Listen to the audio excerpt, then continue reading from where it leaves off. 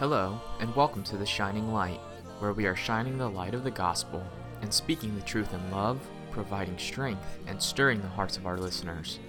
We are so glad to have you joining us today as you listen to this message from Pastor Tim Cruz. It's so true that we need men with courage and conviction. We need men with compassion. We need men who aren't afraid to die. They've made ready for eternity, and so they can live life to its fullest. A total abandon to do God's will because they know they're in His hands.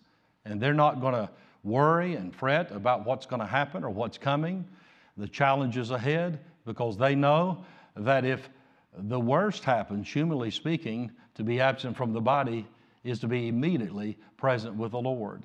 Someone pulled a gun on the evangelist years ago and pointed it right at him, just right there, point blank. And the evangelist looked at him and said, "You can't threaten me with heaven." Think about that. I'm not afraid. I'm not worried. May God give us that kind of courage today to stand fast and to pay the price, whatever it may be.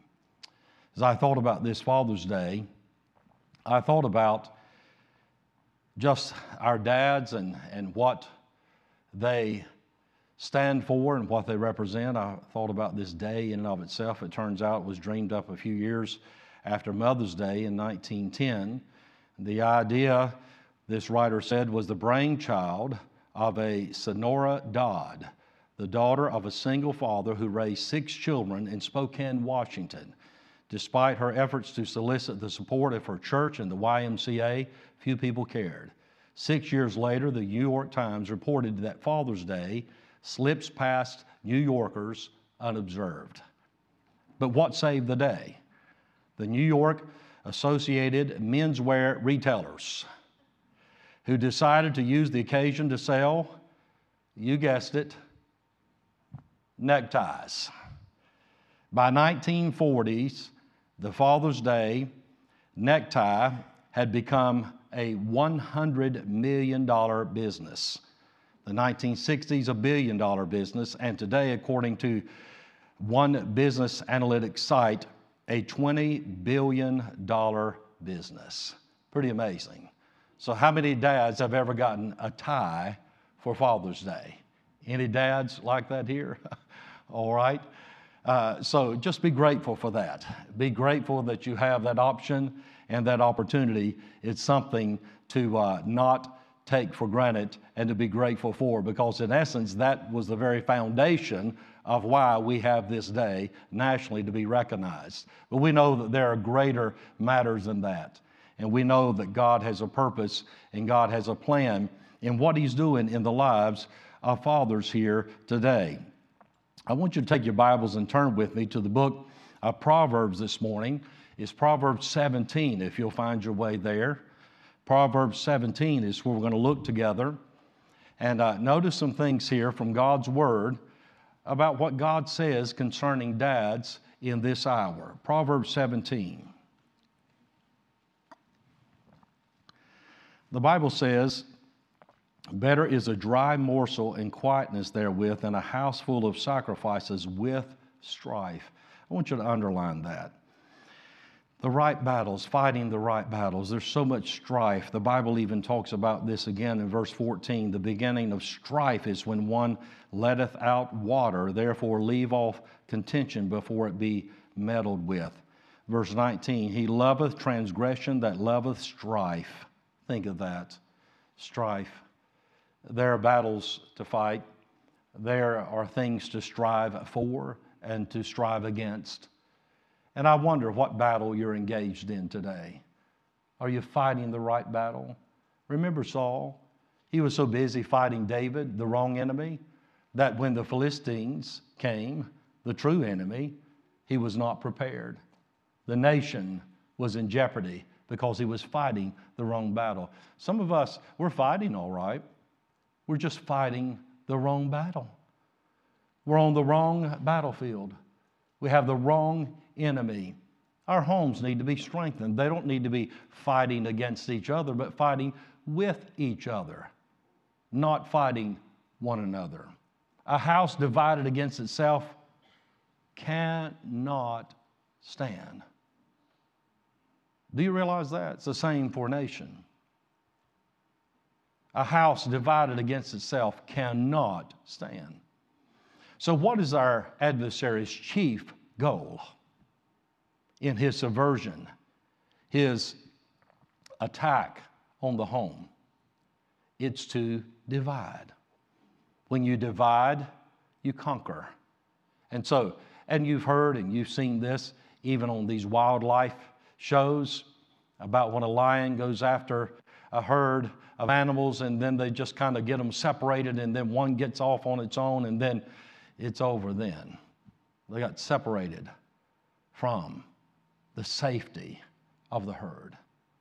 I think about our homes. Someone said Christians are like bananas. If we don't stick together, we'll get peeled. And we've got to be careful to stick together. We've got to work through things. We've got to look to God. We've got to humble ourselves. We've got to die to self. We can't make life about us. We can't make life about, hey, what about me and what I need and what I want? And we've got to make it about God. We've got to make it about others. I read an article that came out this week that stated belief in God among U.S. adults sinks to an all-time low this year. Think of that. According to the survey, most U.S. adults, 81%, do believe in God. But while that figure seems high, it's actually the lowest percentage ever reported in this Gallup survey. Up until 2011, over 90% said they believed in God. But the number has continued to drop, now down 8 points from the 89% who expressed belief in God in 2016. The previous low was set in 2014, and it was at 86% who said they believed in God. So it continues this trend downward, especially among our youth. 80% of teenagers that were admitted to psychiatric hospitals came from fatherless homes. Think of this, the correlation here. Fatherless children are 100 to 200% more likely to have emotional and behavioral problems. A child from a fatherless home is 68% more likely to use drugs or alcohol, far more likely to become sexually active at an early age, and 3 times more likely to commit a violent crime. Now we know that that doesn't consign someone to that kind of life. We all have a choice. And I'm thankful that God helped me to see that as a young man growing up in the home that I did. With its division, its dysfunction, it's just so much distraction concerning what was good and right and wholesome. I thought this was interesting. Among the 25 most cited school shooters since Columbine, 75% were reared in broken homes, a psychologist said. Think about that. He said he found that most came from incredibly broken homes, not just that of divorce and separation, but also infidelity, substance abuse, criminal behavior, domestic violence, and child abuse. Something must be addressed in our homes. Oh, how they need to be strengthened. It's been said a family can survive without a nation, but the nation cannot survive without the family. And we know the family cannot survive without God. So what's going on in our homes? Why are so many, almost half of the children in our country growing up in homes where by choice, oftentimes, dads are absent? What are we facing? What is the solution? What is the answer? Another writer said, if you want to know what kind of father you were, don't look at your children, look at your grandchildren. Families with both fathers and mothers doing their part are our nation's very foundation. Now, God can take us whoever we are, wherever we are, whatever we're facing in life, and I'm glad He can, aren't you? See, these things don't limit us. Other choices do not limit us in the sense that they determine ultimately whether or not God will help us, and God can bring good out of difficulty, disappointment, or even brokenness in our lives. God can bring good out of whatever we face in this life. That's who He is. That's how powerful He is. But we have to understand the practical wisdom and the power of God's design for our homes. You read here, the Bible talks about quietness versus strife. Better is a dry morsel. Maybe not the best of circumstances of life, but situationally, that's to be desired where there's peace, versus just revelry and all kind of supposed good cheer, but yet constant tension and strife. The beginning of strife is when one letteth out water. Think about that. I mean, it just builds and builds and builds, and always tends to the path of least destruction, and it is destructive. There are those who delight in this. The Bible says, He loveth transgression, that loveth strife. They delight in things that satisfy them, that somehow play into their pride or their self-will. I pray that God will teach us and that God will speak to us and even correct us this morning, because God is trying to work in our hearts to teach us these truths from His Word. As you study Proverbs chapter 17, you find that God speaks to us about fathers in verse 6, friends in verse 17, and fools in verse 21. God wants us to see the correlation here and how the right kind of home is going to affect our lives and our relationships. We read about the father in verse 6. Children's children are the crown of old men, these grandchildren, and the glory of children are their fathers. So many children, their glory is gone. Remember when the glory of God departed, Ichabod, in the life of Eli the priest, the glory of God was gone because of his condoning the sin of his sons, Hophni and Phinehas.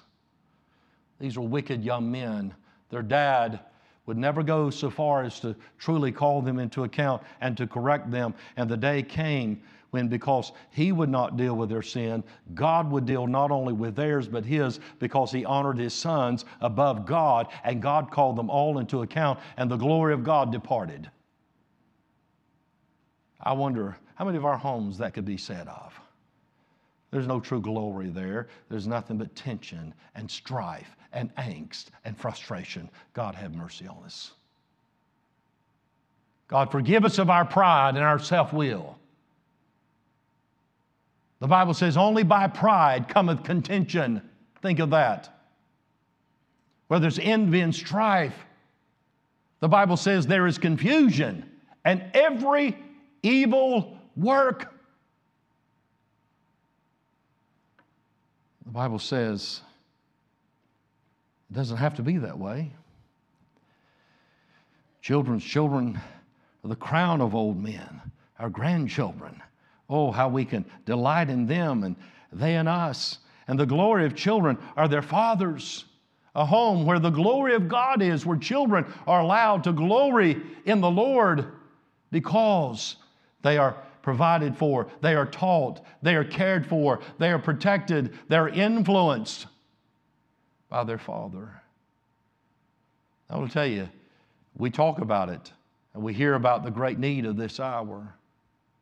And I want to challenge us men today to be faithful to God, to be faithful to your family, to do what is right because it's right. It won't always be easy, but it will always be right. And if it's right, it will be blessed by God at some point in some way. Let's not get caught up in this world system that says it's all about me, the individual, and what I want and what I think and what I feel and how people intersect with my life or not, and how I want that or don't want that, and I can choose to accept it or not. I can be faithful or unfaithful. I can be committed or uncommitted on a whim, because it's all about me. It's all about happiness. And God doesn't start there with us as His children. He starts at the place of holiness, what is right. Because what is right will not only be blessed by God, but what is right will bless others. We have to see that. Oh, there's so many things that could be highlighted here in this chapter of Proverbs. In verse 17, we read, "A friend loveth at all times, and a brother is born for adversity." Sometimes those who are closest to you are those who are at the greatest tension or strife with you. But then sometimes, maybe not even someone related, you can be closer to, because there's a loyalty in friendship. I wonder what kind of friend you are. You said the Bible says, "He that hath friends must show himself" what? Friendly.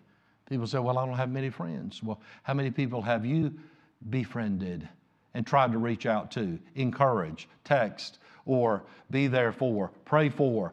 Have you tried to be a friend? Be the kind of friend that you want. We're going to reap what we sow, right? And so God wants us to see the value and the wisdom of this. But then He also speaks about the fool in verse 21.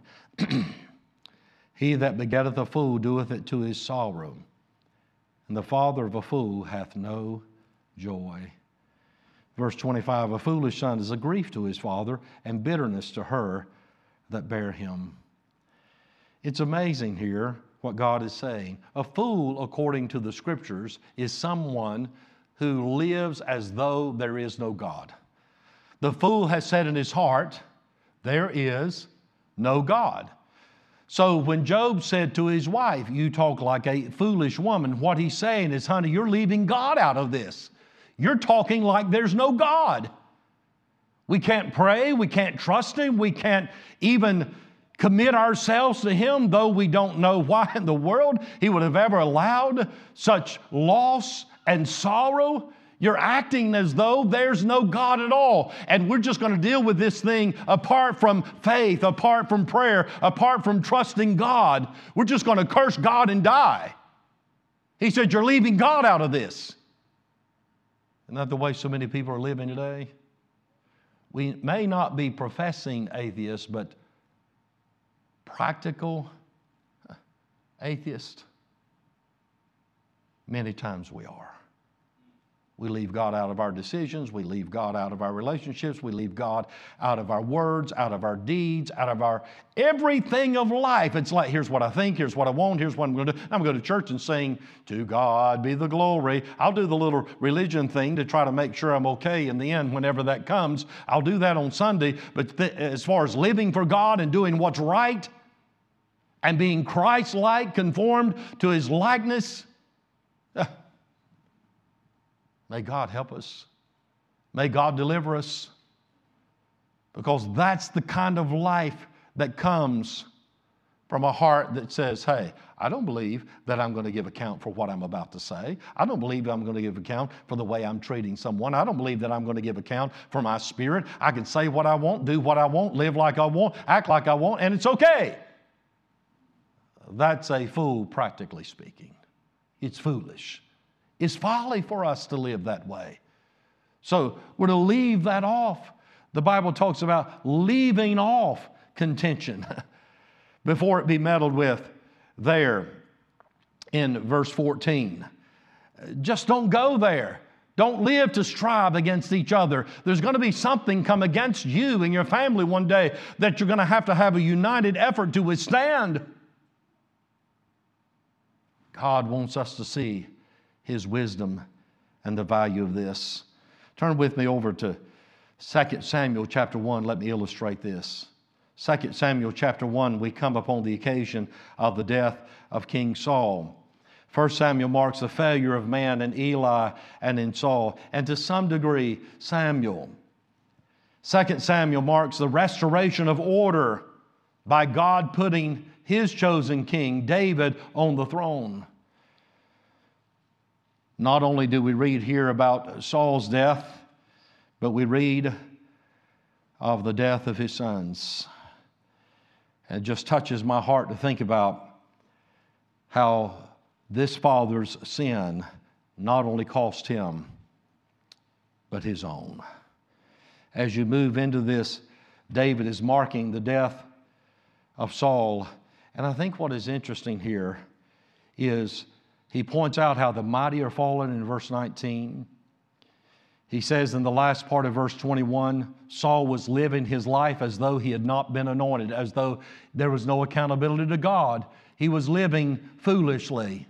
He was leaving God out as though God didn't anoint him. God didn't put him on the throne. It was not something for which he was going to give account to God or meet God with one day. That's the way Saul was living. He was living foolishly. But when he died, think about this. Do you think that's where David dwelt in that moment? It's one thing to acknowledge certain realities in life. It's another thing to delight in them, to glory in tension and strife. You see? David didn't glory in Saul's faults, his failings. You know what he did? David actually honored someone who had dishonored him. Think of that. Now, dads, we have a responsibility not only for our children, our grandchildren, those who come after us, but I like what was said. Don't just look at your children, look at your grandchildren. What does that say about your impact, what you've tried to do, what you've tried to teach? I think about a friend being faithful and loyal, how we need to be faithful and loyal. How we need to be true. Those closest to us are the ones the adversary will try to drive a wedge between. Because he wants us to get to the place to where we live as though there's no God, there's no use. It doesn't matter if we pray or if we're faithful to church or if we honor the Lord with our lives. All those things don't matter. They do matter. See, Saul got to the point to where he was living as though they didn't matter. And then one day it called up to him and it cost him and his family.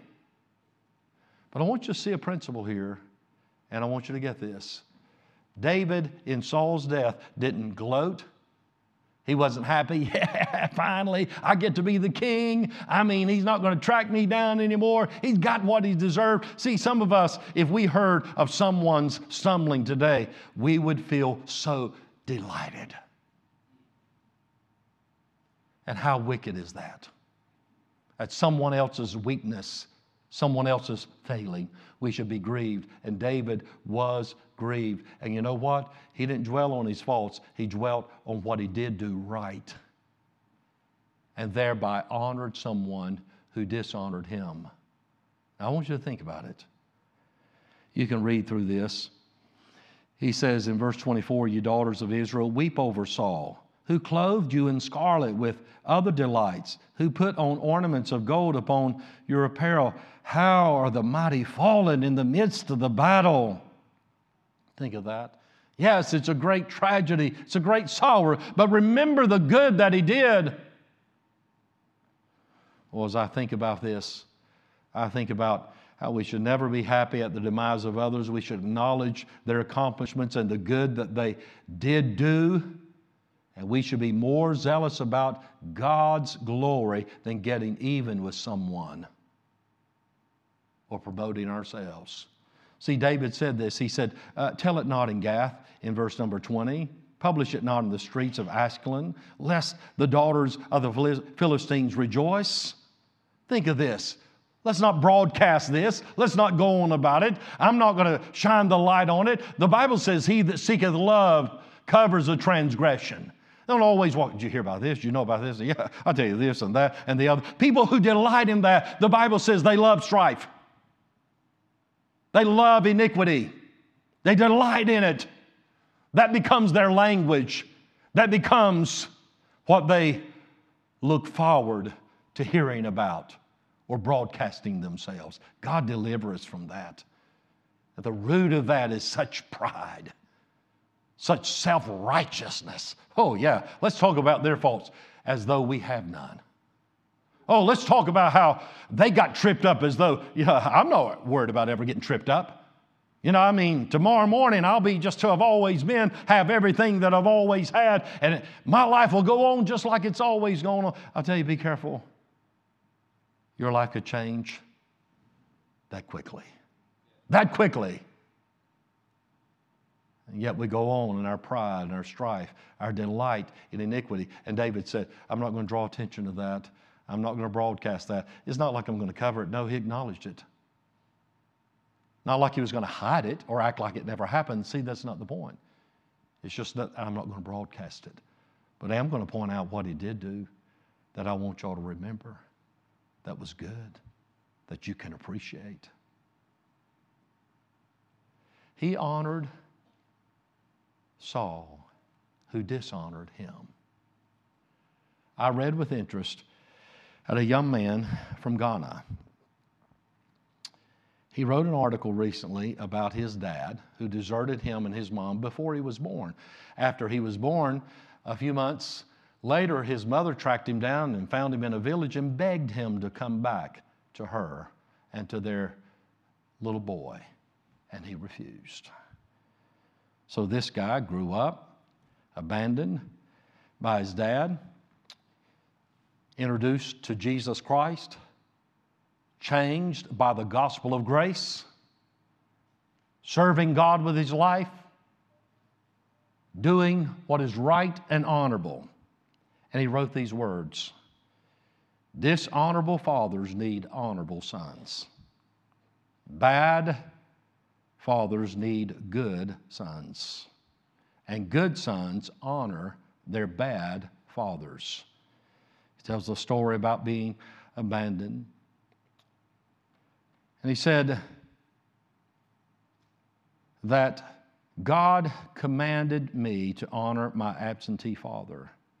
So since there's maybe a small chance that he's still alive, since maybe he'll Google my name and read these words for the first time, I'll attempt to speak to my father. My father, if you're reading this, I want you to know I'm grateful for you. I really am.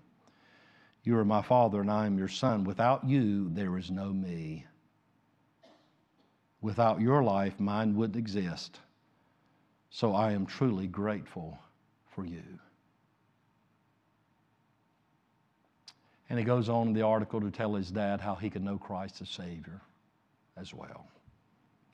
And he concludes by saying, so whoever you are and whoever your father is, although it might be difficult, no matter what your father has done or hasn't done, pray for them. Be gracious to them. Be kind to them. Be merciful with them. Be willing to forgive them. This Father's Day, honor your father even if he isn't honorable. Now that's a powerful truth there. See, many of us, we have our struggles and strife in life. Some of us are striving against things that we cannot change, decisions others have made. There is a God in heaven who gives us grace to give that to him, to rise above that and go on and live fulfilled, blessed lives. Dads, you still have children in the home. Granddads, you still have young grandchildren that you can influence. You have choices to make, but the choices you make will impact their lives for good or for bad. You can't just be thinking about yourself in this moment. You have to think about others and the impact of your choices upon their lives. And if you, as a son or daughter, has a dad who is trying to do what is right, encourage him. Pray for him. Hold his hands up as Aaron and Hur did, Moses' hands. Stand with him, pray for him, be grateful for him. Don't resent him, don't resist him. Work with him if he's trying to work with you. Have a heart to be grateful for what God has put in your life, that very one who is your dad. I think as I read these passages this week and how God just kind of put this together in my heart, and I thought about that. Father's Day, we get challenged to dads do this and that, and there's certain things we should be doing right. But we need to stop and realize what a glory and a crown that we are to our children and our grandchildren, the way they look to us and the impact we have, the impact our choices have, our decisions in their lives. There should be a loyalty and a faithfulness there, a fidelity, a confidence, a truthful trustworthiness in our relationships.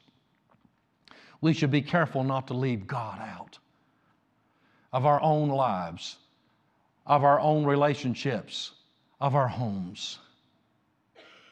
And if you have been impacted by someone who did, you're still not limited by that. And the way you rise above that is not by thinking, oh, if I could just get even with them. Oh, if they just knew. Give that to God and say, Lord, you said this, honor thy father and thy mother. You didn't put any qualifier on it. You didn't even say while you're growing up in their home. It's a lifelong command. There are certain things, obviously, in some we cannot commend, we cannot excuse. We're not trying in some way to cover or justify. That's not the point. But what good there is there, this person, if he wasn't your father, there would be no you. There's something, if we have to go all the way back, at some point, we can be grateful for. Isn't that right? That's the way you get victory and you're able to move forward and impact your children and grandchildren by honoring one who dishonored you. Isn't that amazing? I'm glad God's grace is sufficient, no matter what we faced in life. And for you dads that are trying to do the right thing, I commend you, I honor you, I respect you. And I pray that your family will. I pray that your family will see what they have. There's a lot of people, we're praying for things that we don't have. We have a lot of things that people are praying for. We need to learn to be grateful.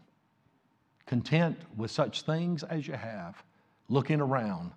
I read this the other day about a man and his wife's relationship. He said, we got to the point where there's so much strife and tension between us. It was always something. He said, and then I realized in my heart that I had chosen her to be my bride at a certain point, but then the time came where day by day I was choosing her less and less. I got to the point where I didn't want anything to do with her. I was tired of the strife, and he said I had to ask God to help me to reverse that in my heart. I don't know where you're at, and I don't know what your challenge is, but I promise you, if you give in to the way of the world, the way of self, for the time it may seem to be the right choice. But in time, it will prove otherwise. May God help us to do what's right, to choose what's right every day, to choose our loved ones every day, to do what's right, to say, hey, what's God going to think about this? What does He say about it in His Word? How's it going to impact and affect my loved ones? And then if you're in a situation where somebody's just coming after you and they love strife more than they love you, there's a God in heaven who will sustain you. But the pathway to that, you don't fight fire with fire. You overcome evil with what? Good. You overcome dishonor with what? Honor. David's mighty men, he talks about those who were honorable and those who were more honorable. There are degrees of honor. God help us to be more honorable in honoring Him and each other. He does say this in 1 Samuel chapter 2, them that honor me, I will honor. See, Eli honored his sons above God. God help us not to do that, to honor anyone or anything in place of Him more than Him. But if we'll honor the Lord, everything else will come out of that in our lives that is right and proper and peaceful and pleasing to the Lord. I want to be pleasing to the Lord, don't you? We're all going to meet Him before very long, and we're going to give account. And may God help us. And wherever you're at today, Dad, I want to encourage you, do what's right. Fight the right battle, the good fight of faith. Fight it for the glory of God, for your wife, for your children, your grandchildren. I mean, great-grandchildren come, and you're thinking, what? Where did the time go? I'll tell you, we're all getting through this life quicker than we realize. Let's make the most of this time we have here, and let's rise above the challenges of life by seeking peace, doing what is right, being faithful and loyal, and doing it in the fear of God. I've got to meet God with this. Thank you for listening to The Shining Light. We pray that this time has been a time of encouragement and blessing to you. The Shining Light is a production of Shining Light Baptist Church, located at 2541 Old Charlotte Highway in Monroe, North Carolina. If you don't have a church home, we invite you to join us. Service times and more information can be found at our website, www.shininglightmonroe.com. You can also watch our services on Facebook and YouTube and connect with us on social media. Thank you for joining us, and God bless.